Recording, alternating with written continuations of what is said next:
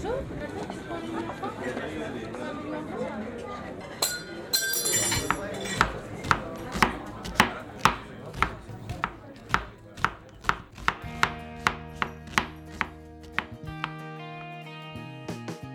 What would be your best piece of advice to a young chef who might have dyslexia? To not be embarrassed about it, to be honest about it, and don't let it hinder you. You know, there's certain ways that you can just get away. You know, everyone has something that they're not strong at. You know, you get away with it. You can be better at other stuff. Hello everyone and welcome to Breaking Bread. This is the Birmingham-based food podcast presented by Food Obsessed mates Liam and Carl. I'm Liam and a very warm welcome to this episode of Breaking Bread. Glad to have you with us. I'd like to start how I do every kind of intro. A massive thank you to everyone who listened to our last episode with Burning Barn Rum. We had an absolutely incredible chat. And if you haven't heard that yet, go back and listen. You'll really enjoy that, especially if you like rum, you'll enjoy it. Maybe if you're thinking of starting your own kind of business, you'll enjoy it as well. There's plenty of help and advice in their little story, so go back and have a listen to that. And if you are liking our podcast, if you could go over to Apple Podcasts, and I think Apple Podcasts is the only one that does let you review. I'm not sure. I always say wherever you listen to your podcast, but I think it's just Apple either way. So if you listen on Apple, please go onto your Apple Podcasts app and rate us 5 stars and leave us a really nice review. That would be amazing and would really help us get the word out there about how brilliant the Birmingham food and drink scene is. If you haven't been to our Instagram yet, make sure you go and have a little look at that. It's Breaking Bread Podcast UK. If you just search for that, you'll find our Instagram. We just have a lot of nice pictures of food and stuff like that, but we want to see your pictures of food too. So if you tag us at Breaking Bread Podcast UK, maybe use the hashtag that we've been using is Brumdine with us. Use that hashtag or tag us in it, and we'll choose a couple each day. Maybe give them a little repost. Want to see your pictures of what you've been eating for dinner, or some good brunch you've been eating out, or any pictures of food. Just tag us in and let us have a look at them. So on to today's podcast. This is a really exciting episode for us. I think I say that every week, but this one is mega exciting. He's recently back in Birmingham. He was formerly head chef of the Michelin star restaurant Man Behind the Curtain in Leeds. Massively successful restaurant, one of the best in the country. Obviously that's Michael O'Hare's restaurant. It's very unique, probably one of the most unique restaurants in the UK. We have a good little chat about what that was like and what it's like working with Michael. Before he went to Leeds, he was actually trained at our very own Pennell's in Birmingham. So we get to hear what that was like. I mean, he didn't have any chef training, or he didn't go to university or College of Birmingham or Food College or anything like that. He just started straight in at the deep end at Pennell's. So you get to hear it from a different perspective as well. And also, as he talks about a little bit in the episode, he does suffer quite bad with dyslexia, which kind of impacted his daily life in the kitchen, well, just everywhere really. So it's a fascinating tale, and most of you will probably know our guest Cray from this year's 2019's Great British Menu. He got all the way to the final with his dishes. They were absolutely amazing. I think he had the Black Sabbath dish, the Sharon dish, which was basically like a take on a beef dinner, but just really far out there. And then he had his dessert. Yeah, and he was very close to going all the way and winning it, but unfortunately it wasn't to be. But he's still done amazing. Obviously he's a local Birmingham lad, so always nice to see the boys do well. So yeah, hope you enjoy his little story. It's fascinating. Ladies and gentlemen, Craig Treadwell.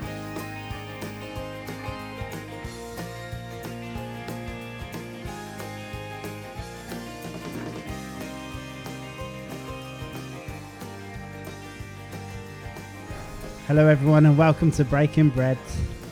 We are your hosts Carl and Liam. and today we are joined by former head chef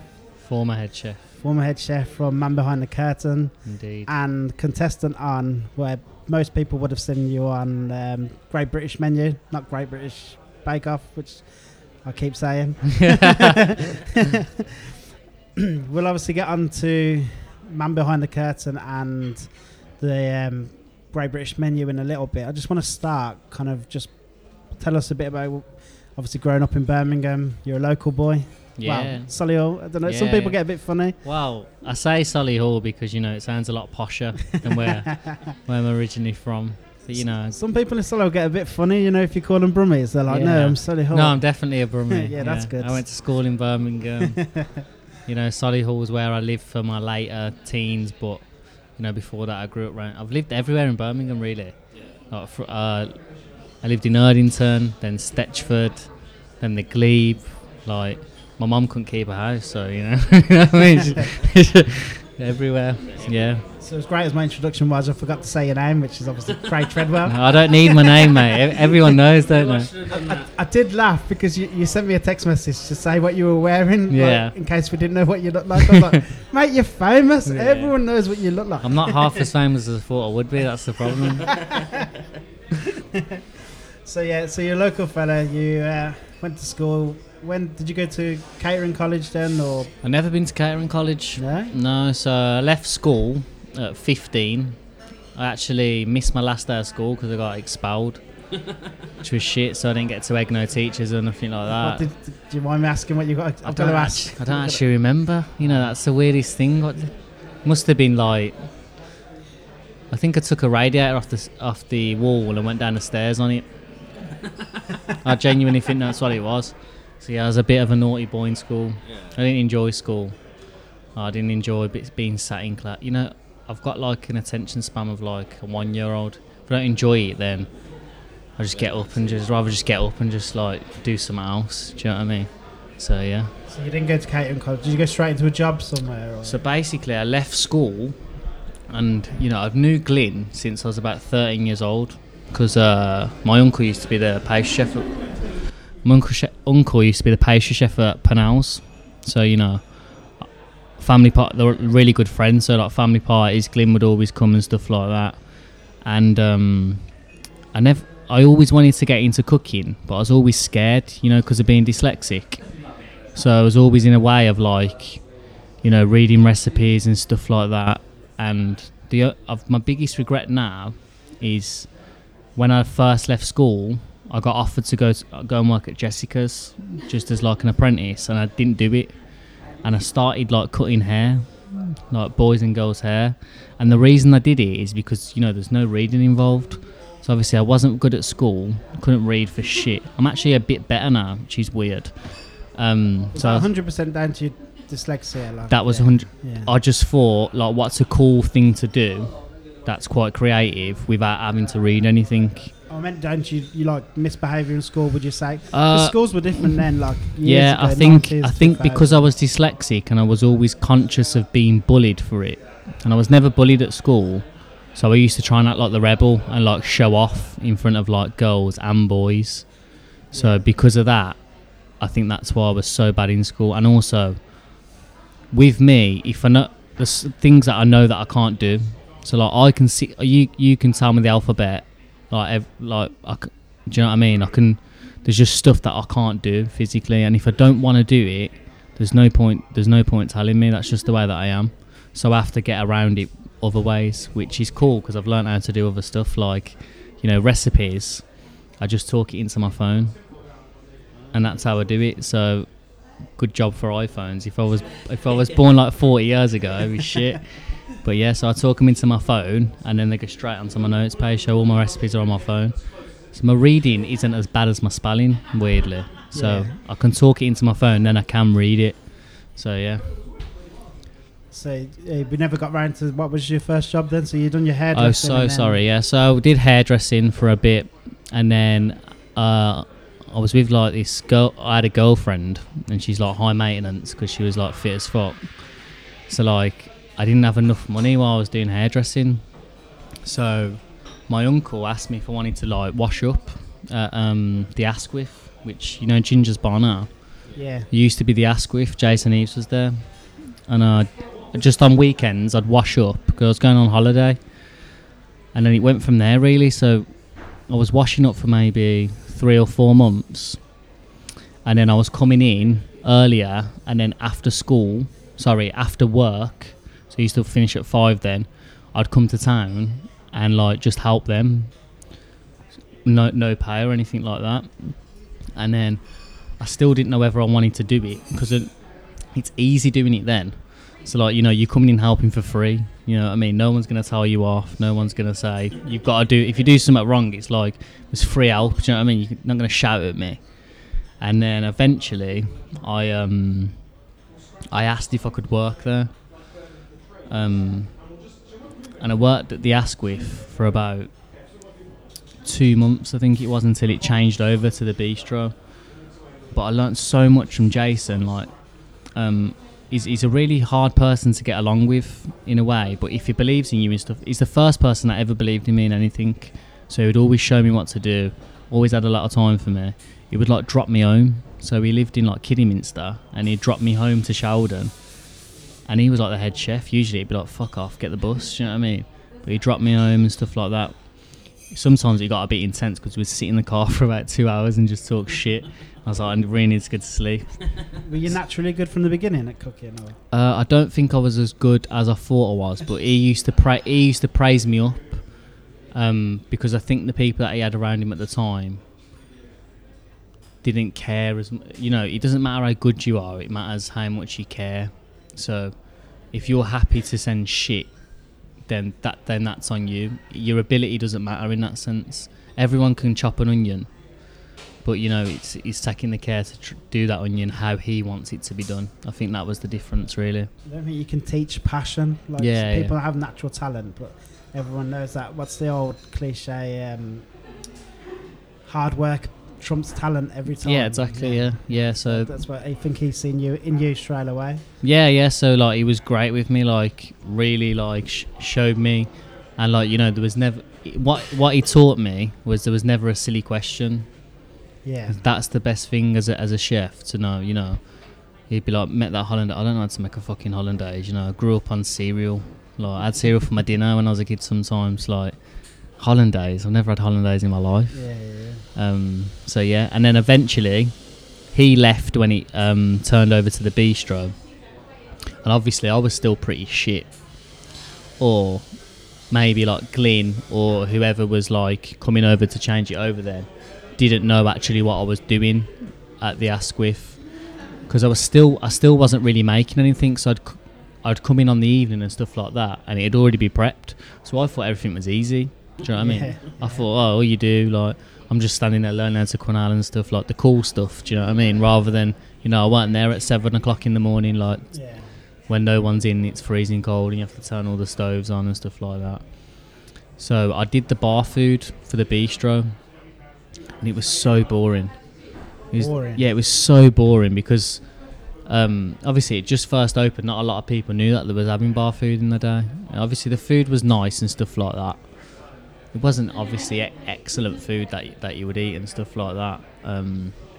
But it was good. It was a good way to learn.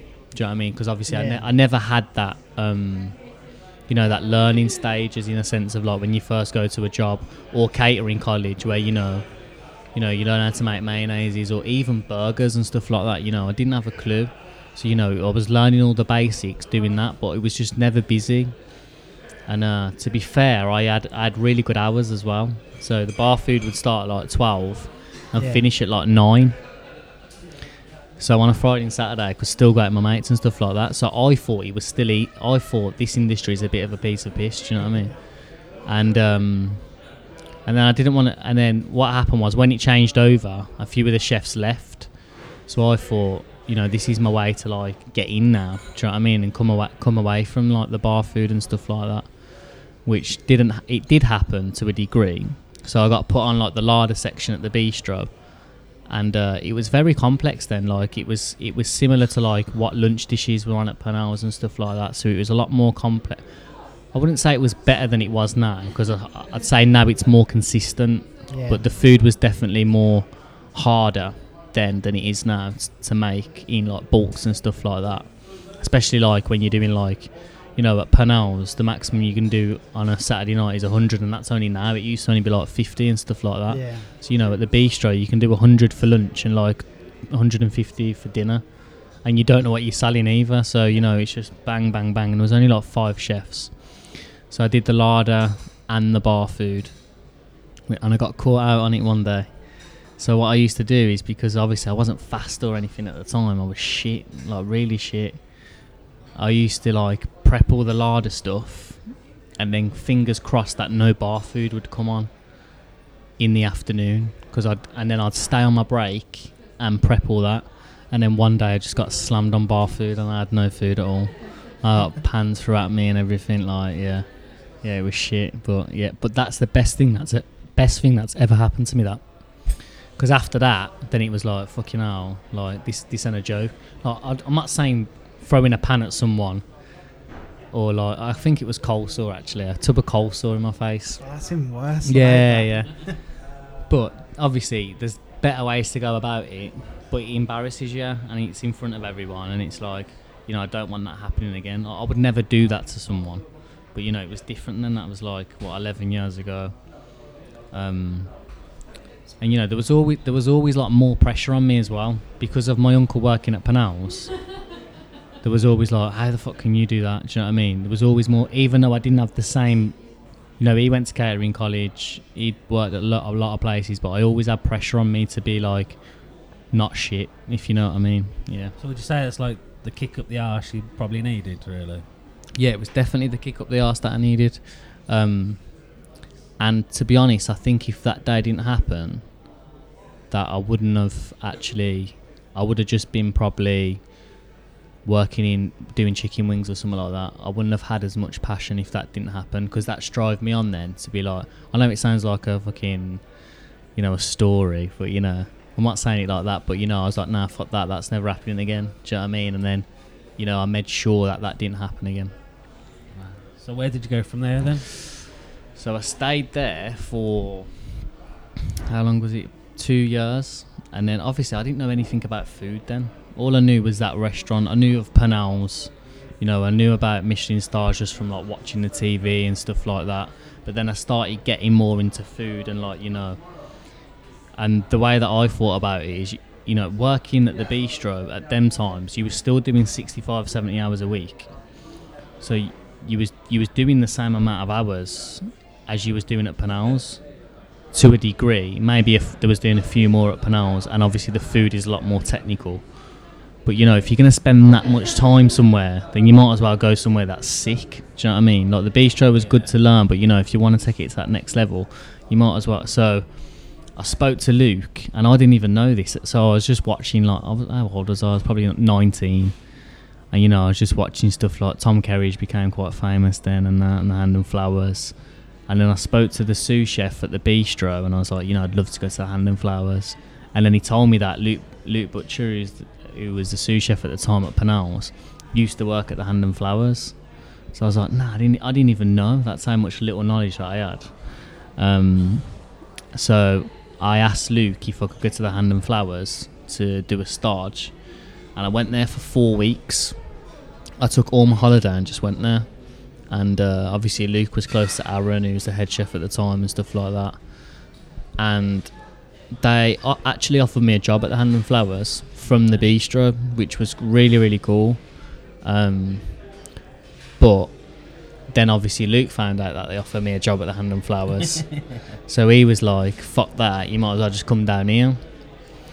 So then from there I went to Pernell's for 2 years. Yeah. Wow. Yeah.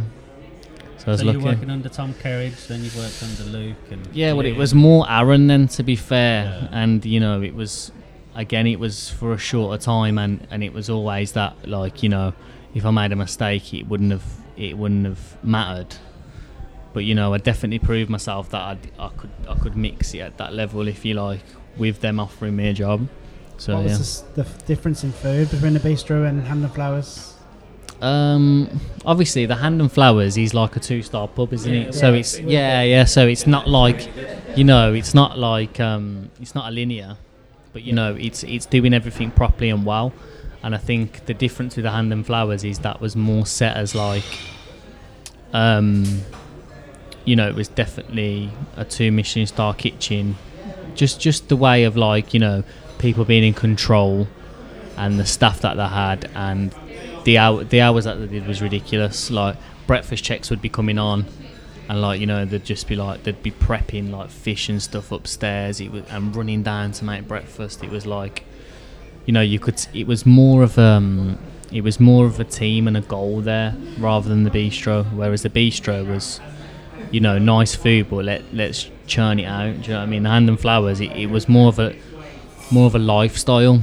So, you know, the guys would live out the back, and, you know, they'd come in at 6:30, and it was more of like an aim. Whereas the bistro was more of a job in that sort of sense. Yeah, I completely understand. Like if you've got a whole team aiming for something, trying to maintain 2 stars is no joke, you know. Yeah, definitely. So that made you probably even more of a better chef when you went back to Penals. Yeah, I think so. I went back to the bistro for a bit after that, a few months, and then I got told that I was going to Penals on this date, and I shitting myself, literally shitting myself, because, you know, because it was even to the point of, you know, like, with just dyslexia always comes into it for me. So like, even, you know, they'd send someone up to the bistro and say, you know, you have to do like fridge temperatures and stuff like that down there, so start doing them up here. And I was like, fucking hell, what the fuck, man, I've got to go down there and do fridge temperatures. Did you explain to like the gaffers and that? Like, I've never explained it to anyone, more out of like more about of like being embarrassed, really, in a sense. So even like the first year at Penals, I would, like, you know, you have to label everything and stuff like that, and, you know, I wouldn't label it, I'd just put the date on it and put it in the fridge and hope no one noticed. Yeah. And then if they did, you know, I'd never ask someone to say, you know, can you spell that for me, because it's embarrassing, do you know what I mean? It's like a boy kitchen and a proper, like, you know, you can get roasted for shit like that. Not in a bad way. They think it's a joke, but they don't know how serious it is. It's, do you know what I mean? It's a different time as well. You're talking 10 years ago. Yeah, exactly. Yeah, I mean, 10 years ago there was a misconception that, like, dyslexia, you weren't very smart, but now that's been dispelled. Yeah, everyone knows that that's not true. I mean, the amount of, like, entrepreneurs, I think the majority of, like, successful entrepreneurs are dyslexic. Yeah, maybe. Yeah. I think it's changed massively. Like, yeah, it has. Yeah. Yes. So, what was your role at Penals then? So I was a commie chef. Yeah. So I was on the larder with a guy called Phil. Me and Phil are like really close now. He's like one of my best friends. And he was actually like really, he was really good to me. So he's quite like a soft soul, whereas, you know, in that kitchen it's quite like at that time, not shouty in a bad way, like everything was for a reason and stuff like that, but it was quite male dominated kitchen, like a lot of swearing, you know, and I was quite shy when I first started, and he really like helped me actually. He was a bit, it felt like I was like his little brother, do you know what I mean? So he would, like, you know, he would never shout at me, tell me if I did something wrong and stuff like that, because the way it works at Penal was like, you have a commie and a chef de partie on each section. Yeah. And so the chef de partie is in charge. So if I do something wrong, it's him who's going to get shouted at. Then he has to shout at me. So that's how it worked there. But yeah, he was really, really nice to me. A bit too nice actually, because I think he kept me, not on purpose, because, you know, as I say, he's like one of my good friends, but he kept me in my shell there. And, you know, I didn't have any confidence for probably the first year of working at Penals. But it didn't help that I was late on my second day. How late was I? Yeah, I think I was an hour late on my second day. It's not a little late. How come you were so late? I just overslept, and I made some excuse up about, you know, my washing machine breaking, just shitting myself. At least you came in. A lot of people would have just said, yeah, but I had a massive. I remember it. I had a massive voicemail off Luke, like, "Hello, Cray. It's your second day at Penal's restaurant. You're an hour late." Quite a serious, like, and I was like, fucking hell, man. And then I walked in, and it was a different environment. Then it was it's not a bad thing. No one talks to you if you're late. So you walk in.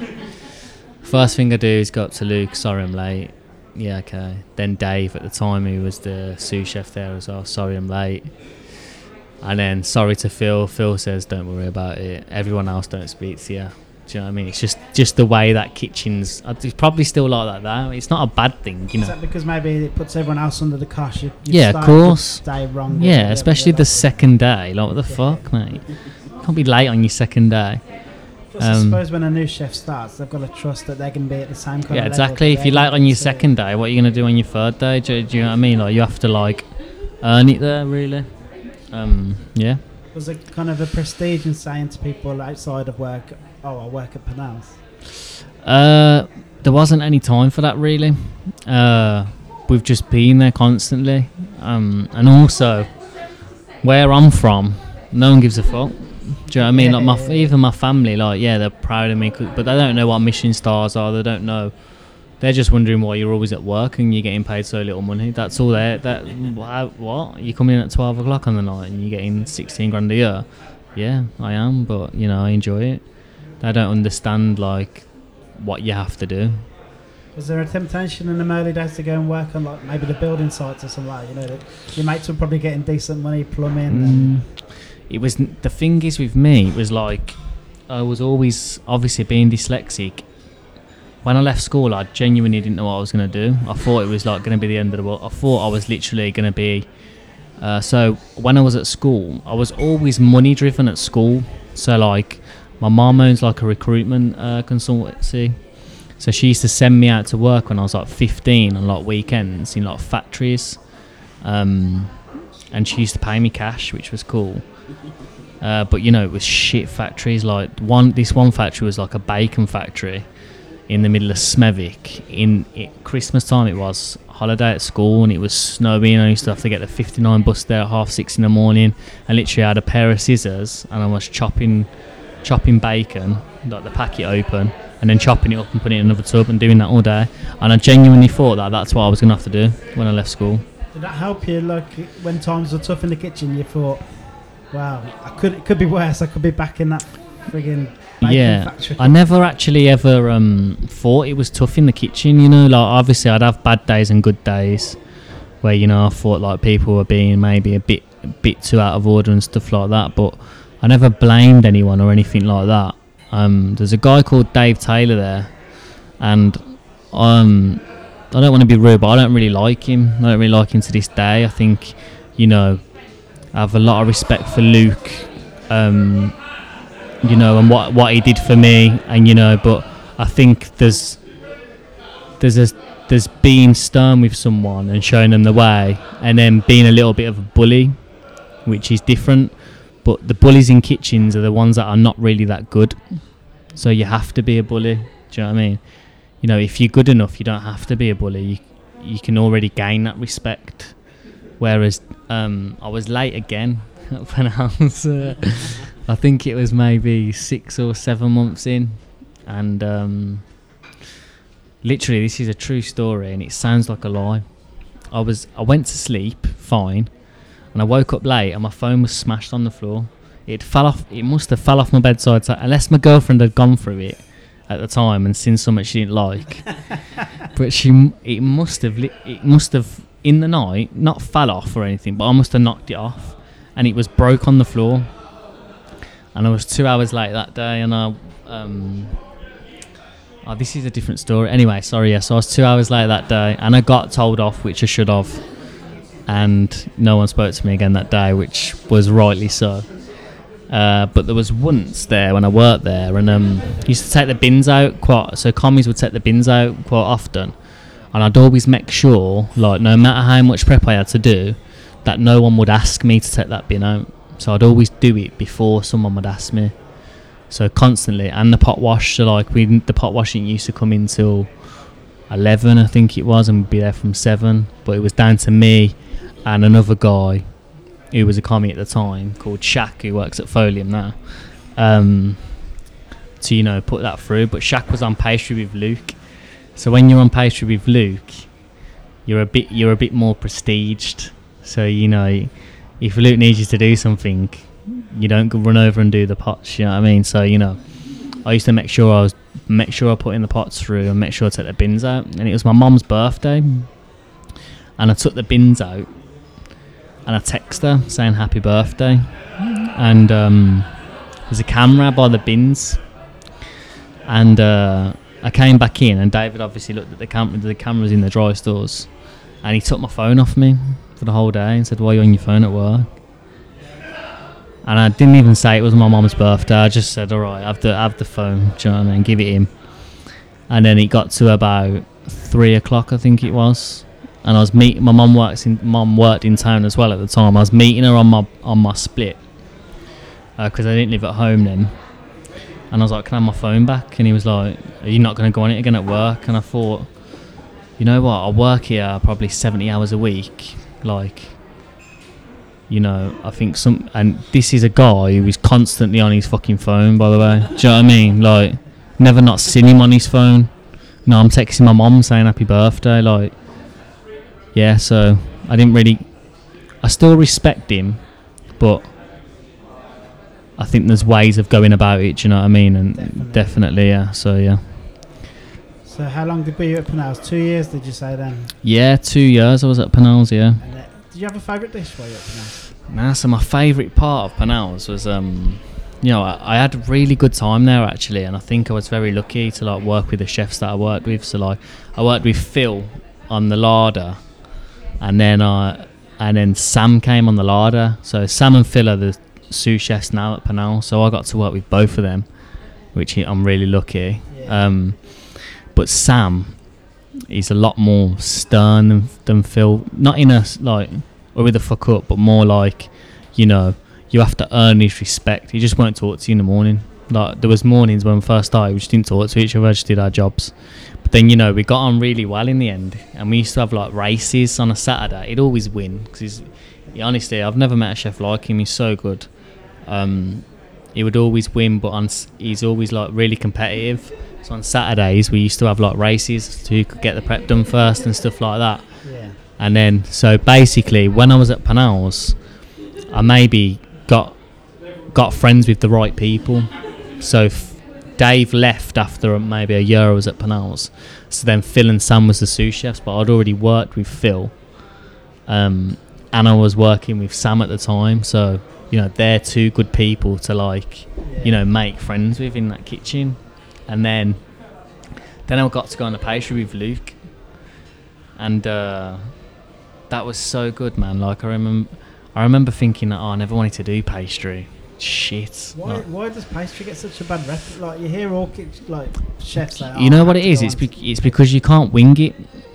So if the recipe's not right and you haven't done it right, then you haven't done it right. It's nothing to do with anything else. With any other section, you can get away with maybe, not putting as much sugar in or salt, or in service, you can get away. Pastry, you can't. It has to be perfect or it's not right.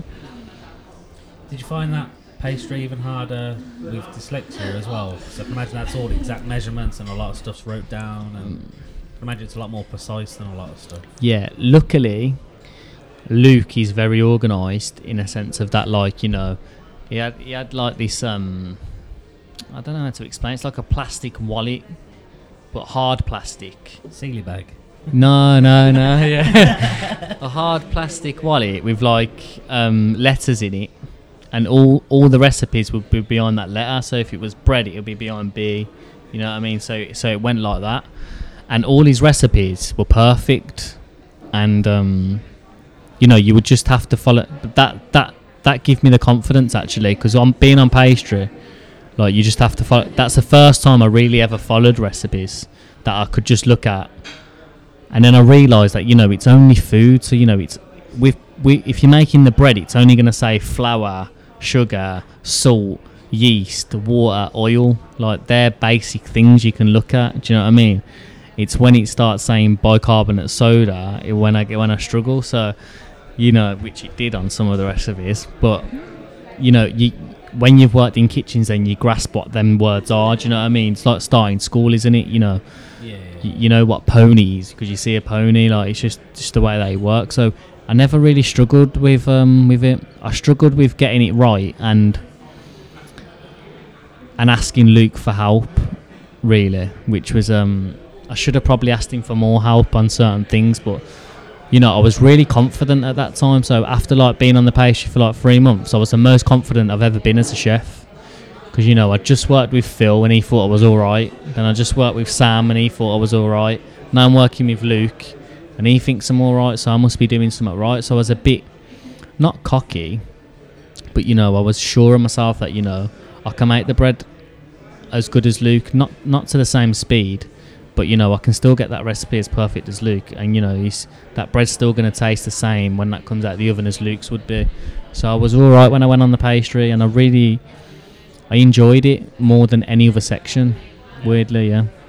Do you find working in kitchens like that, when you've moved from the bistro, that it's actually, the standard's higher, obviously, but that it's easier because you know what you're cooking?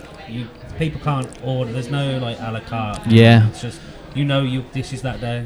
Yeah, I think that's why a lot. I don't really ever want to go and work in an a la carte restaurant, and it's a stigma, so it stays with you. So, you know, you get when I was in Cornwall, you got a la carte checks on, and you just bomb. You're all over the place. You know what I mean? It's natural because you don't know. You don't want to keep everything out of your fridge. You don't want to keep everything in your fridge, and sometimes you know what you're going to sell and not what you're going to sell, but I think you can be more consistent with a tasting menu.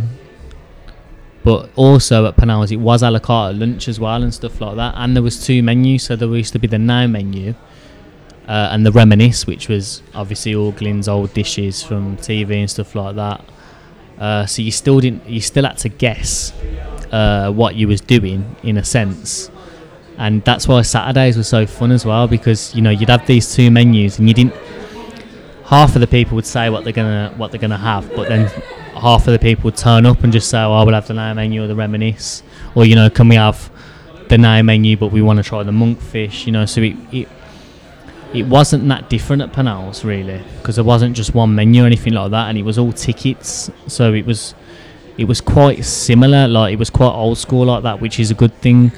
So, you know, you still have the a la carte and the tasting menu and 2 tasting menus, and Saturdays used to be really good. Just because I used to love guessing what I'd sell and just have enough, or not have enough, and then run around for 10 minutes and after. But it was really good like that. It was really cool. Before I interrupted you about pastry chefs and why people hate doing pastry, you were just about to say what your favourite dish from Penal's was. My favourite dish at the time at Penal's didn't go on the menu, you know. Luke eventually got like a room in the back where it was like temper chocolate, and he just create new dishes. He's got it now, I think, I'm not sure, but, you know, it's just his like development kitchen in there, and he made a cream egg, man, and I remember seeing it, and it tasted better than a cream egg but looked exactly the same, and I just said to him, "I don't know how you've done that, but I really want to know," and I never actually know how he did it.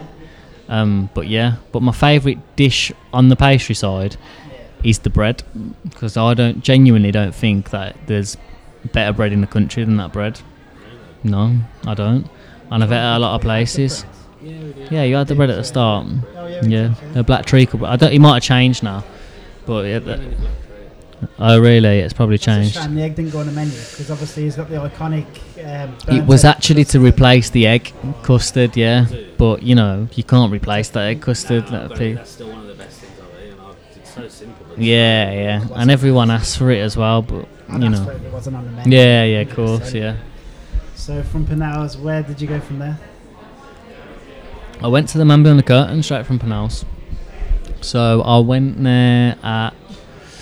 and did a stage there for 2 weeks, and then got a job there. Yeah, it was cool. You didn't go there as a commie. You went. No, I went to. It was different at the Man Behind the Curtain. There wasn't really any positions. So like when I left Penal's, I wasn't really a commie. I was a commie on paper-ish, but, you know, Luke trusted me in the end. That was more my, you know, it was Luke's recipes, and Luke was always have the last say. But, you know, he could leave me to it, where I don't think he's had that before. Like, he could leave me to it, and, you know, I would say to Luke, like, we've only got one bag of that left. Do you know what I mean? It was.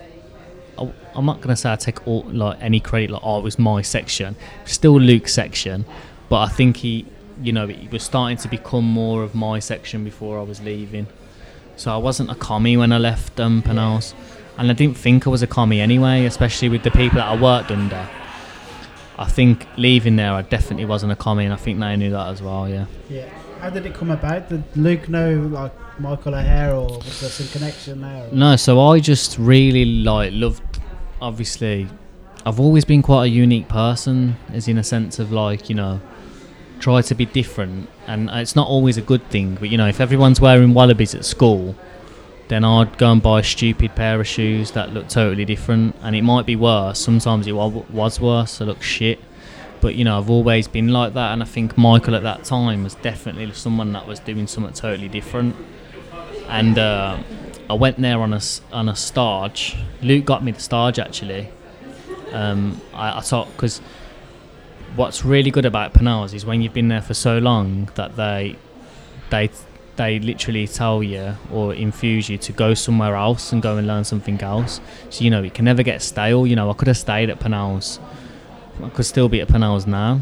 Yeah. Do you know what I mean? And there's not really much progression at Penals. It's like, especially when you start so low, you can't really work your way. You can only work your way up to a certain point, but then there's Phil, Sam and Luke already there, and you're not topping them. So, and it's good to learn in other restaurants as well. So at Penals, after 2 years, they actually say to you, where do you want to go?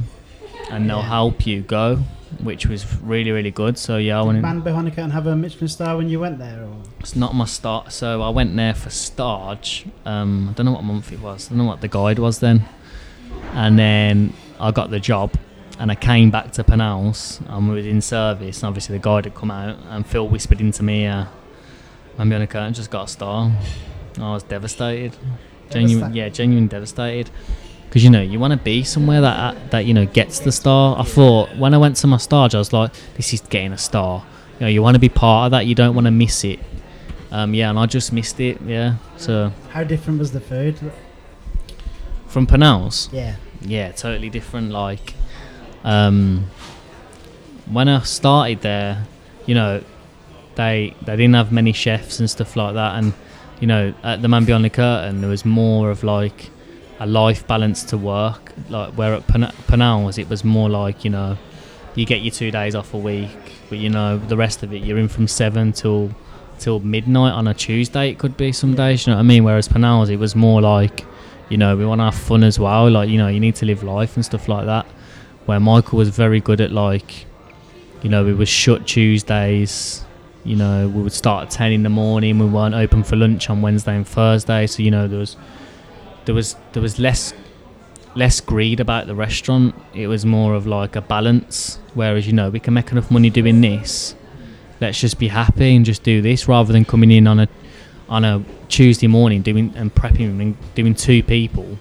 Like we might as well just fill Friday night and then we're ready for Friday night. It was more that completely down to Michael, do you think? Or? Yeah, definitely down to Michael. Like I think he's very much like that, where he wants you to enjoy your work and do it properly, but you can only do it properly if you're happy. And if you're working somewhere 80 hours a week, it don't matter where you're working, I don't care what you say, you're not happy, you can't be. It's impossible. It's like prison. It's prison. Yeah. Like so you were saying the food was completely different. Yeah, the food was completely different, but the thing is with Mike's food, like people try and labour it as style over substance. And because he uses bright colours and different ingredients, but I went there and I tasted he gave me everything to taste, and I didn't think that at all. I genuinely didn't. I thought like everything was really good that I tried, and I didn't expect it. I thought I didn't know what to expect, to be honest, but it's so different to any food I've tried. Like it's what's the prawn on the telephone? Yeah, the prawn on the telephone, the tikka prawn. Yeah, but that is literally... So Michael's very clever in like, he knows what people want to eat. So, that prawn on the telephone there is, at the Man Behind the Curtain, it's the best prawn you can buy in the world.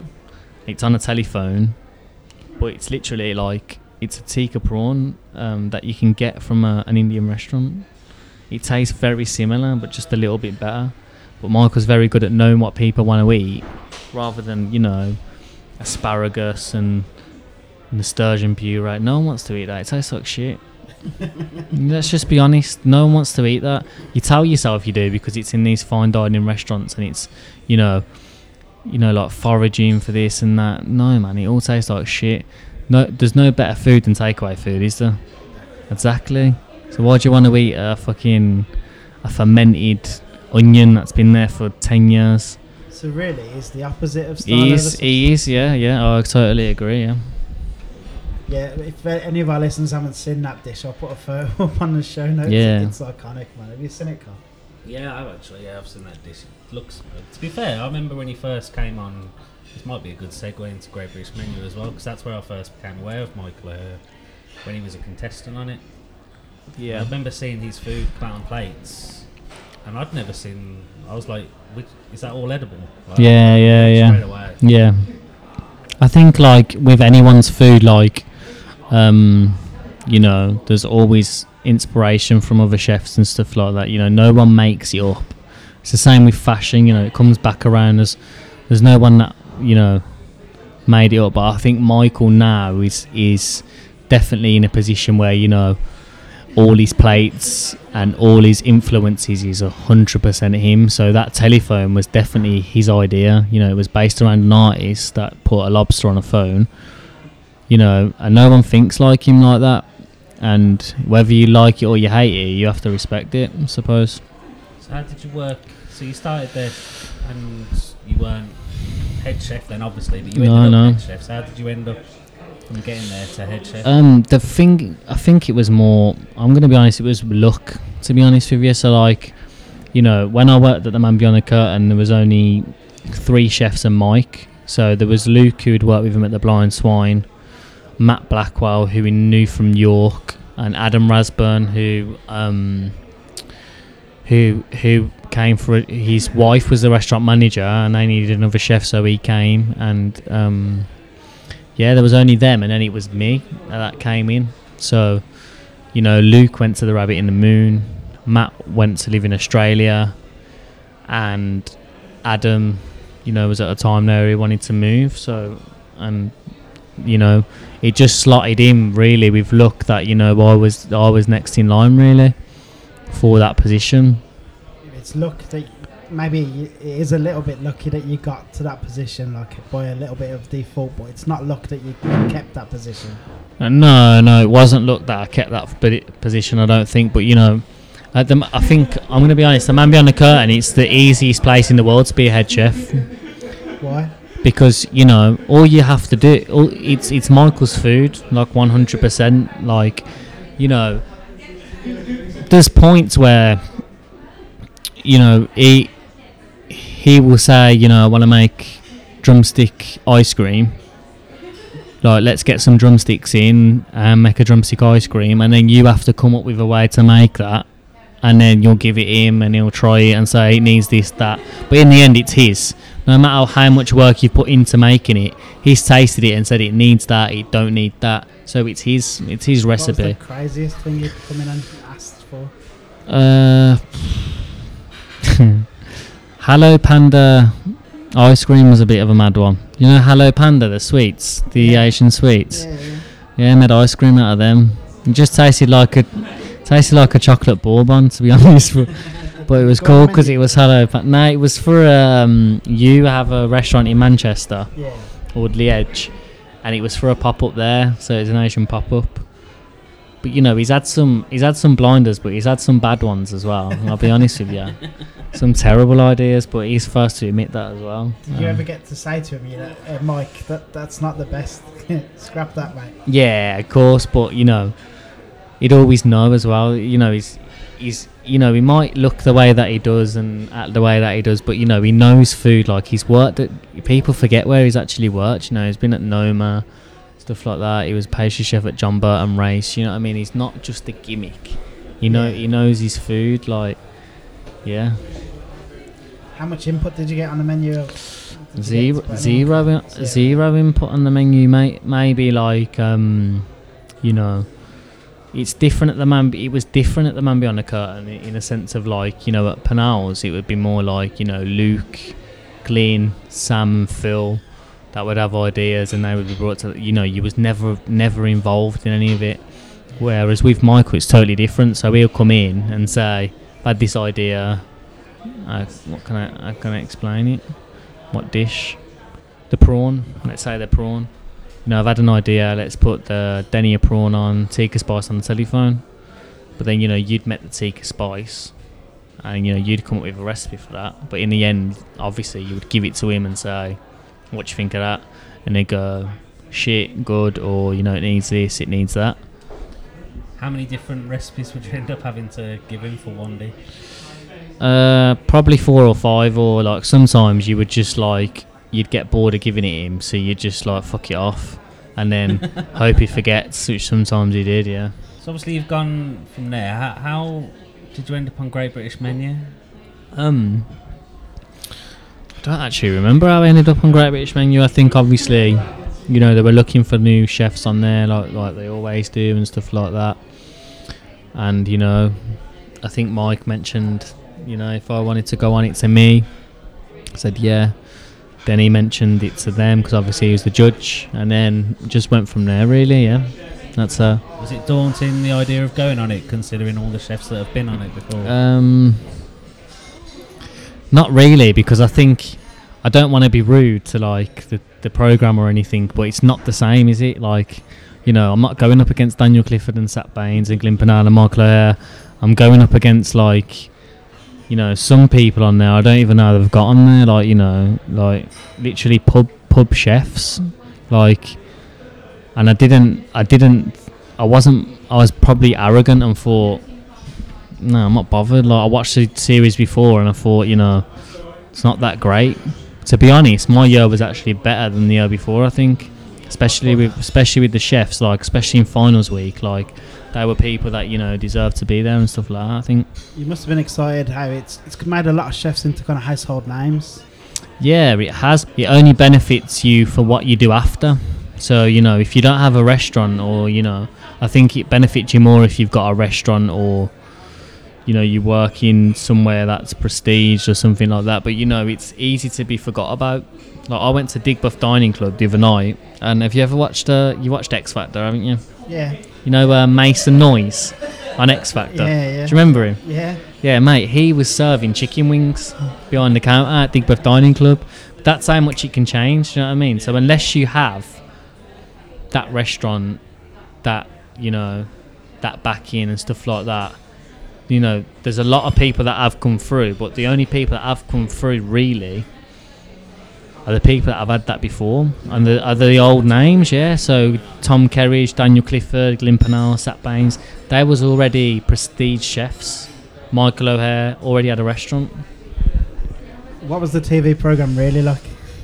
I've heard a lot of rumours about like runners and producers like sabotaging like dishes and. To be honest with you, I think it's you know, I don't think it lets you truly be who you want to be. It's a bit, you know, it's a bit like a film. Like, you know, you're not acting, you do have to be yourself. But, you know, if you're having a bad day, you're having a bad day. Like, stop trying to cheer me up. Do you know what I mean? Like, whoo, in front of the camera. You need to be exciting. You need to be this. No, man. I just want to be who I am. Do you know what I mean? It's not the Hunger Games. Like, look off. It must have been a bit daunting cooking for Paul Ainsworth. Yeah, it was actually. I didn't think. I genuinely. I thought, because, you know, you don't know obviously who the judge is, but I had an inkling because on the back wall, so all the chefs that are contestants are on this wall, and then the judges are on the other wall opposite you. But straight down was 2 chefs just on that wall on their own. It was Paul Ainsworth and Tom Aikins. And I thought it was going to be Tom, innit? And I was like, fuck's sake, man, I don't want Tom. Do you know what I mean? He's a nutter. Like, I mean, you're not the first person that's told yeah, us. not a nutter, that's pretty harsh. But, you know, like, I didn't want him. Like, I thought he's not going to get it and that, because, you know, he's quite very classical. And like, you know, I remember someone doing a consomme on there once with Agar, and he ripped them to shreds. It was like, you know, you need to do a proper consomme. I was like, he's just not going to understand what I'm doing here. You must have been still happy with your all 10s for your dessert. Yeah, I was happy, and if I'm going to be honest with you, I don't understand how that didn't get to the banquet. You were close. I mean, I think you got to it. You were in the final 3 when you were in the last. Yeah. But you know, with the competition as well, like, you know, it's a good competition, and you know, it's good for chefs to, you know, showcase what they can do and stuff like that. But you know, I think, you know, there's a lot, I wouldn't say politics, but you know, there's a lot of favoritism, and you know, you don't get judged on just this year. Do you know what I mean? So, you know, they were the judges. You know, like with it's the same with boxing. Do you know what I mean? We can all watch a boxing match tonight, and you two can think he won, and I can think he won. But the only people that matter is the 3 judges that scored the fight. Yeah. Everyone has an opinion on it. Do you know what I mean? And you know, I think with that, it's like, you know, they do look into last year and what happened last year and the year before, and you know, I genuinely believe if I was to go in that competition this year that I would win, and I think I could put up shitter dishes than I did last year and win. Yeah. Because of the outrage of when I actually lost the dessert. Like, they have to. It's the same with like Tom Brown. Like, you know, they had to put him through that year because he's Tom Brown, and you know, he did so well the first year. With Lorna had to get through because she shouldn't have lost the year before to someone making a fucking nettle cake. Like, who the fuck wants to eat a nettle cake? Yeah. I don't care what it tastes like, man. It's a nettle cake. Was that still something in your mind when you were doing the competition? That the food you made was still something that they wanted to eat? Yeah, I wasn't really. The thing is, I wasn't really bothered about getting through. So I was more bothered about getting through to Friday, which was my main goal, because no one wants to go out first. And I thought the judges are either going to just shred it to shit or they're going to enjoy it. So either way, I'm either going home or I'm not. And I think I was very lucky that I actually went through. I think if Sabrina cooked like she did for Paul, I wouldn't have gone through. But she, you know, she undercooked the Wellington and stuff like that. So, how did you find coming up with the food to match the brief that they set for that year? I think what I tried to do was, you know, I think for me it was more like the brief was more important than the food, because, you know, we can all cook. So like, anyone that goes on that competition, you don't get on it without knowing how to cook, whether it's at that level or this level or whatever level. You can all cook food. So if you don't hit the brief, then what was the point? Which I genuinely thought, like, not being rude to anyone, but, you know, no one hit the brief that well. Like, nah, that year was different as yeah. well. So usually people hit the brief all right. Yeah. That year, like, hardly anyone seemed to even notice. And I just think, song in the background, I just think it was a lot of cop out. Do you know what I mean? Like, and, you know, I think the brief was really important to me to show that, you know, it's to do with music. Like, it's not that hard to hit the brief. You can't just give me, like, you know, like, I don't even know what to say, to be honest. Okay, the guy I was up against literally just did a Sunday roast and tried to name it after a song. No, man, like, it makes no sense. Like, it either has to look like it has to have a connection to it. You know, you've had all this time to prepare for it, and the best that you've come up with is a Sunday roast with a song in the background. Like, no, man, like... Well, you compare that to your Sharon dish. Yeah. Beef one, like, yeah. It looked like Black Sabbath on a plate. Yeah, well, thank you. I was really impressed with that. Yeah. Yeah, so I think that's what I tried to do. So, like, I tried to make it look as interesting as it tastes. And, you know, I probably, you know, I thought too much about it in a sense of, you know, I thought I was only, to be honest, I thought after Friday I weren't going through, and this is before the competition started. So I thought if I do dishes that look like the look, you know, people at home don't eat it. Do you know what I mean? No one gets to try it. So all they can say is, "Wow, that looks fucking sick." There's only 4 people that are trying it. One's Paul, and the 3 judges. So yeah. Nice. Did you speak to sort of Glyn or Michael about how to go on it? Yeah, I got a lot of help from Michael. A lot of help, as in the sense of, like, you know, he funded the plates and stuff like that for me. He help me with certain dishes. Like the punk dish, the studs were probably more Michael than me, if I'm honest. Like, he had the idea for the studs. Obviously, he didn't make them. He didn't dip them, spray them, or, you know. But I think everyone in that finals week had some sort of help from who they were working for. You know, I came joint second with someone who did Paul Ainsworth's dish that Paul Ainsworth won the show with. Yeah. He did the same dish, like, and he come third, and no one's mentioning it. Like, no one said, did Paul Ainsworth not do monkey bread? No one once said that, or they did, but they just cut it off camera.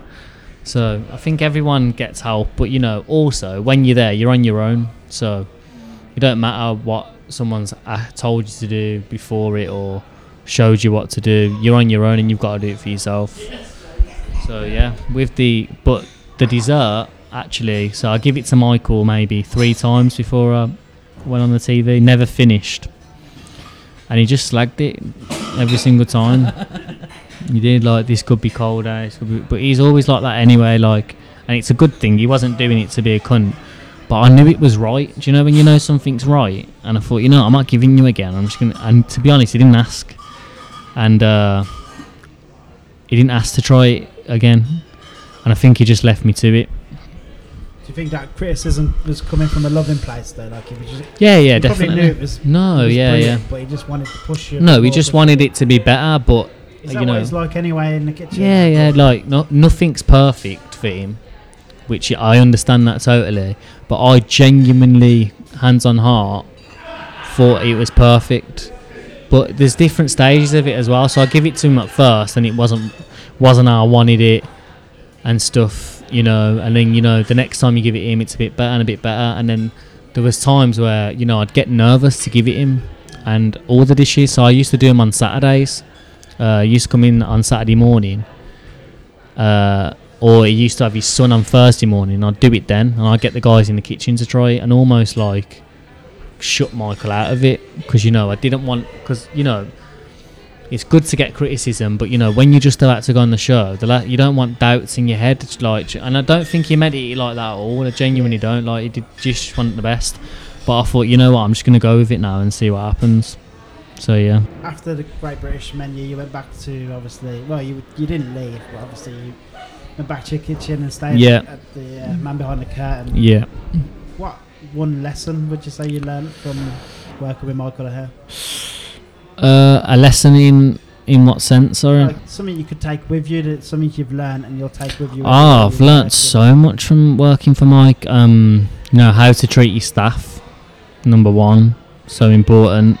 That a restaurant's not just about food. So when I worked at Penal's, and wherever I've worked other than Penal, other than the Man Behind the Curtain, you know, chefs are so involved in the food and the food side of it, and just oblivious to everything else that's around it. Like, you know, the chairs, the tables, the cloths, you know, the music. You know, you know, you can go and ask 95% chefs in the country what music is on in the restaurant, and they ain't got a fucking clue. And it's so important because it just sets the vibe. Do you know what I mean? Like, yeah. It has to be like you. So the Man Behind the Curtain, from as soon as you walk in that door till you leave, you know where you are. You know whose restaurant you're at. And I think that's the biggest thing I learned of, like, you know, thinking about everything, like, to the point of, like, where there's people that are coming in that can't read the menu because they've left the glasses at home. Michael's got 5 pairs of glasses that they bring over to the table to say, there you go. Just everything is thought about, not just the food. That's amazing. I almost want to go without my glasses just to get the glasses. Yeah. I normally ask chefs when we have them on the show, is there a lesson, like, or what their best piece of advice would be for any young chefs coming through? But for you, I'd like, what would be your best piece of advice to a young chef who might have dyslexia? To not be embarrassed about it, to be honest about it, and don't let it hinder you. You know, there's certain ways that, you know, you can just get away. You know, everyone has something that they're not strong at, but you know, you get away with it. You can be better at other stuff or learn to live with it. Like, you know, my phone now is literally like my best friend, as in a sense of I just talk to it if I've got a recipe that I've just made, I'll talk to my phone and it will write it down. So if I give it to someone else, they know it, because I can write it myself, but only I will know what that says. You know what I mean? Yeah. So do you think you've found your style now for how you're going to be moving forward? I think I have found the style of restaurant that I want and the vibe that I want it to be and the clientele that I want to get.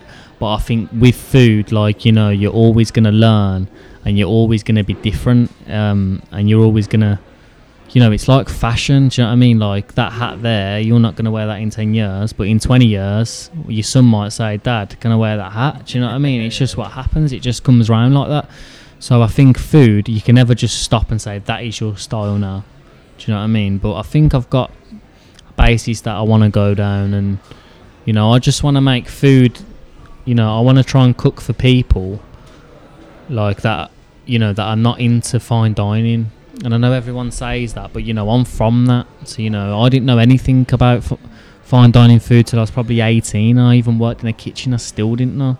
I want to know, none of my friends have ever come to eat in any of my restaurants that I've ever worked in because they're scared. Because, you know, there's, you know, for one, it's a £400 bill. Yeah, do you know what I mean? That's scary. Yeah. Secondly, there's a tablecloth. There's no music. There's people standing there like they're in the fucking army watching you. You have to have a wine pairing. Some people don't even like wine, but, you know, some guy comes over to you in a suit, asks you what you want to drink. You don't fucking know. They don't do Peroni. So, like, do you know what I mean? Like, I want a Peroni. Oh, sorry, we don't do Peroni. What do you do then? Oh, we have this wine flight. Oh, yeah, I'll have that. I don't like wine, but, you know, it's just scary. So I want to change it. I want a restaurant where, you know, you can come in, you can have a tasting menu for £50. You can spend what you'd spend at Nando's. You know, the music is what you can relate to. The restaurant looks like it's what you would relate to, but the food's still good. And I think that's the best way to get young people into food, and especially my generation. So how are you moving forward? What are you looking to do now then? Well, I don't know, to be honest with you, mate. Like, I've had my pop-ups and stuff, but, you know, it's a hard one for me now, because it's harder for me now to get a job than it was before I went on the TV. And that sounds weird, because, you know, there's restaurants in Birmingham where I'd like to be the head chef at. There's the owners that are chefs, and, you know, they don't want someone with more fucking Instagram followers than them, or, do you know what I mean? Or than, you know, it's stupid. But I think for me now, it's just getting it right. So, you know, I could go and work in a hotel tomorrow and earn $100,000 a year. No, I could just walk in like that. But it's gonna be shit. The food's gonna be shit. I'm not gonna like it. No, it has to be the right step. I'm not willing to take any job tomorrow. Do you know what I mean? I'll sign on before I go and work in a shit restaurant. Do you know what I mean? Because I've worked too hard for that. The hotels, they just sound the complete opposite of exactly what you've just said is what you're all about. So why would you do that? Yeah, because money talks though sometimes, isn't it? Yeah. So if someone says, "Oh, come here, you can earn $75,000 a year," yeah, but then you get there and it's like, fucking hell, what the fuck's going on here? And I just want to say to all chefs that work in shit hotels and stuff like that, where you're working 65 hours a week doing fucking fish platters, get out of there, man. Because honestly, you're not learning anything. There's plenty of restaurants where you can get a job that you will learn, and you're working the same amount of hours than you would in them restaurants. And you obviously care, because, you know, you get up for breakfast at 6:30 to do fucking fried eggs. Like, I understand that some people, you know, that's what they want to do. But, you know, there's a lot more out there than just to do that. And you're getting used. Do you know what I mean? You're getting used. You seem quite, like, annoyed that people don't realise the because potential literally, that they've got. so I'll be honest with you, I went to a hotel called The Elms, yeah? They offered me like $75,000, head chef, and it's such a beautiful place. Like, I went there, spoke to the guy that owns it. He was like, you know, we want to get a Michelin star and stuff like that. I was like, this is perfect, you know, I've never worked in a hotel, it's a different thing. Like, you know, I think, you know, I can do it. I can still think I can do it. No, I'm not saying I'm going to go there and put the teddy bear on. Do you know what I mean? Because there's things that would work, but, you know, I can definitely cook. Just because of where I've worked doesn't mean I can't cook normal food to a high standard, so that and you know, I think what's good about me is I know what food works where. Do you know what I mean? So, you know, if I went to a hotel tomorrow, I'm not putting the teddy bear rice pudding on. I'm not putting my GBM dessert. It doesn't make any sense. You know what I mean? But, you know, I can still cook like a perfect sticky toffee pudding, stuff like that. And I was really excited to go, you know. And I went there. I was really excited, and I walked in. And I was like, "What the fuck is this?" Literally, the pans must be about 30 years old. Like, there's like grease on the bottom of them, about 2 inches thick. You know, there's no kitchen porter. Like, they're doing breakfast, then brunch, then lunch, then dinner. They're open for food 14 hours a day.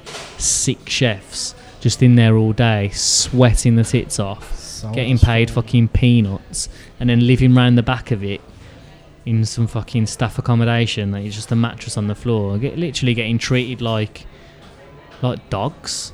And to work in a shit place where you know, it's a £5 million building. Like, what are you doing? Like, the owner's got a Lamborghini and his staff are fucking sat outside in a, like, living on a mattress. Like, it just doesn't work like that. Do you know what I mean? So anyone that's doing that, get the fuck out. That's probably the best piece of advice we've ever had on the show, to be honest. I love that. We kind of brushed over it, and if you don't want to talk about it, that's fine. But why did you leave the man behind the curtain? I think after the TV and stuff, you know, I made a few mistakes maybe with Michael, but you know, it got weird, man. Like, you know, when I'm in his restaurant, and you know, even when he's there, when he's not there, people are asking me for photos to sign the menu. And as I've just said, all the food is Michael's there.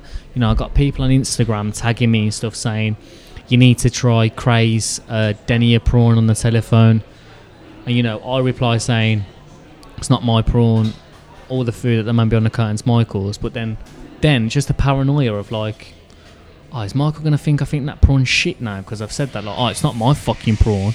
Or does he think, oh, he's saying, oh, it's not his prawn? Do you know what I mean? It's just weird. It was weird from both ends, really. And, you know, and I think it's a time where, you know, I want to try and do what I want to do and not just, like, stand in the shadows of Mike. And, like, you know, I could have probably worked at the man behind the counter for the rest of my life, but it depends what you want to do as a person, doesn't it? Like, I don't want to do that. I want to have a restaurant with different music to Mike, different venue, different chairs, you know, my own. That is already set in stone of what that is. I don't want to keep going back to the show, but do you regret the show a little bit? No, I don't regret it. I thought it was sick. I got a 10 from Paul Ainsworth, mate. I was buzzing my tits off. But I don't regret the show, but I wouldn't go back on. Yeah, I understand but that. Because I think also it's just like with anything like that, I think, like, you know, for me as a chef, like, why the fuck am I on there? Like, Brad Carter has a restaurant in Birmingham. You know, he's one of the most underrated chefs in the fucking UK. Like, only for the last 3 years people have recognised what he's doing. He's been there for ages, mate. Like, he's had a star for ages, and no one thought, what the fuck am I doing on there? Do you know what I mean? Making studs. He got a star in his first year. Yeah, exactly, mate. Like, nah, I think it was like yeah. He used to do Sunday dinners. I wanted to try Yeah. Sunday dinner for ages, and then he stopped doing it when he got a star. But you know, I'm glad that I did it, and I'm really, really grateful that I got the opportunity. And I think I did well. You know, getting to the finals for the first time and stuff like that. But I wouldn't do it again because also, what I realise is, you know, the brief doesn't matter at all. Do you know what I mean? It doesn't, because I'm proven that. Like, no one else apart from me is proven that the brief doesn't matter, because no one's ever matched the brief like I did, and I still didn't get through. So that means that you can literally do a beautiful plate of food. Because my biggest what angered me about the show is when someone would do a restaurant plate of food and just put like a note next to it. Like, what the fuck, man? Do you know what I mean? Also, I can't even read the note. Like, what's going on? So, you know, and then I realised as I was on it that, you know, it doesn't matter. And I think, you know, pricing comes into it, everything like that. Like, I love Adam Reed so much. Like, he was so good to me on the show and stuff like that. But you know, he said it perfectly. I said, Adam, I don't know how you've won that main course, mate. I'll be honest with you. He said, I did roast chicken for a banquet. No one's not gonna like roast chicken, and it's cheap. I did Wagyu beef, mate. Like, the fuck, it would have cost about 12 grand if I got to the banquet. Yeah. But you know, it's thinking like that and being smart like that and stuff. Obviously, Birmingham food scene's getting better and better. Is it viewed by yourself and other chefs around the country as the Birmingham sort of a really good place to be now? Yeah, I think Birmingham's a good place to eat, and you know, there's a lot of like new restaurants about, isn't there? But you know, I still don't think there's that unique place where, you know, like, I'm actually like, you know, with Birmingham, I think, you know, you've got the fine dining restaurants and then you've got the chain restaurants. There's nothing in between it.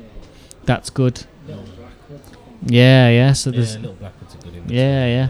But There's like, not- I know there's what not a you mean. lot for a city that's, you know, London's the only biggest city. You know, if you go to Leeds, there's all these little places, or if you go to York or Bristol, anywhere, you know, there's a lot of independent restaurants that, you know, I'm not bothered about putting like 2 things on a plate and a 12-course tasting menu. Like, I think that's what it's missing, the in-between stage of, like, you know, you've got your high-end restaurants, but if you don't want to go to a high-end restaurant, not because you can't afford it or anything like that, you know, you might just want a burger, but where are you going for a burger? Yeah. Where are you going for? Exactly. A chain. I'm going to McDonald's over that, mate. Because McDonald's is good, ain't it? But there's no, like, no middle ground, I think. Yeah, Which you get a is- which London is- there everywhere. You yeah, can't really yeah, for, which like, is fancy disappointing, I restaurants, think. But I think that's the thing with, like, arrogant chefs. Like, this is what I want to change now. So I just want a place where, you know, you can come in and you can get chicken wings, but they're the best chicken wings in Birmingham, and they cost you like £3. And, you know, there's going to be a queue outside for the chicken wings. Because I think, like, we have to stop pretending that everyone's got loads of money. Do you know what I mean? Everyone's into food, everyone's getting into food, and everyone keeps saying, oh, the food scene is like amazing now, but we destroy it as well, because, you know, if you're not that in that bracket of like that, you can afford to go and eat at Pennell's, Carter's, Adams, but you're still into food, then what do? Do you know what I mean? There's no one that's like in the middle. There is, but there's shit, ain't there? Do you know what I mean? There's no one that's actually, you know, working as hard as them restaurants and just doing normal food, or, you know, even burgers and stuff like that. Like, there's no middle ground. No, as I said, I can only think of one restaurant in the whole of Birmingham, and that's one of our favourites, Little Blackwood, that are even close to something like that middle ground. Yeah. So if you were opening a restaurant, your own one, would you want it to be in Birmingham? Yeah. Because I think that, like I just said, but I'm not bothered about fine dining food anymore. No. I'm bored of it. It's boring. Everyone does it. Everyone puts something pickled on, and then there's a vegetable, then there's a protein, and there's a powder. Like, it's so pretentious now, as in, like, you know, you have to do fine dining. No, you don't. You think that's what you should do because, you know, everyone wants this lifestyle about being like a top chef. Like, everyone forgets that, you know, you got into food because you like cooking food, and if you're honest with yourself as a chef, like, fine dining food isn't, you know, I've been to some of the best restaurants in the world. I'm not saying I don't like going eating these restaurants. I do. I love it. But I also like going to it, have a burger, a perfect burger, and a perfect fries, and a perfect mac and cheese. You know what I mean? I also like that. And chefs forget that. They just go from 0 to 100 and forget that everyone forgets the middle bit of, like, and that's why, like, staff, like, the best book to get is Brad Carter's staff book. Because it is the best book, like, in the whole country right now, because there's a lot of chefs that can't even cook staff food. If somebody opened a restaurant just doing them staff meals, Exactly. they'd be rammed 'cause Exactly. that's food everybody wants to eat. But, mate, honestly, there's so many chefs that can't cook staff food. It's unbelievable because they don't know how. Like, you're right, you know, if you say, let's say the man behind the curtain, you know, you can do the oblate to eels, you can do the white chocolate to eels because you've been taught that, but you can't cook a spaghetti bolognese because you've gone from working in, like, you know, somewhere where you do probably like frozen food, and then you come here because there's not a lot of chefs anymore. And you get taught how to do that, but then when someone says make me a shepherd's pie, you ain't got a clue, because I've never made I have, but they're thinking I've never made a shepherd's pie. I've never cooked at home. I'm not even at home to cook. That's what I mean by the middle ground in between. The day you open that kind of middle ground restaurant, does the day will come. Yeah. 100%. Need some money, mate. We'll probably wrap this up now. Yeah, It's cool. taking a lot of your time, but No, I'm alright, mate. I like ranting. massive You know what I thank mean? you for coming on to the podcast. It means loads to us, doesn't it? Nah, thank you for having me, man. I really appreciate it. Everyone just keep an eye out, because you don't need me to tell you how talented Cray is. So just Thank keep you. an eye and follow him on Instagram. And is Instagram probably the best? Yeah, to Instagram. follow, I don't use Twitter because it's full of knobs. It is definitely full Yeah, of that. so just Instagram, really. Twitter's a bit addictive as well. I don't I get like it, addicted mate. It's just like it's full of slagging people off, isn't it? Yeah. Yeah, I'm all about it. Can be. Yeah. So follow him on Insta and keep an eye out, because you want to catch one of his pop-ups or something he's doing brilliant, because he will be doing brilliant things. I can Thank you. guarantee it. Thanks a lot, Cray. Cheers, mate. Thanks for Cheers. having me. Thank you.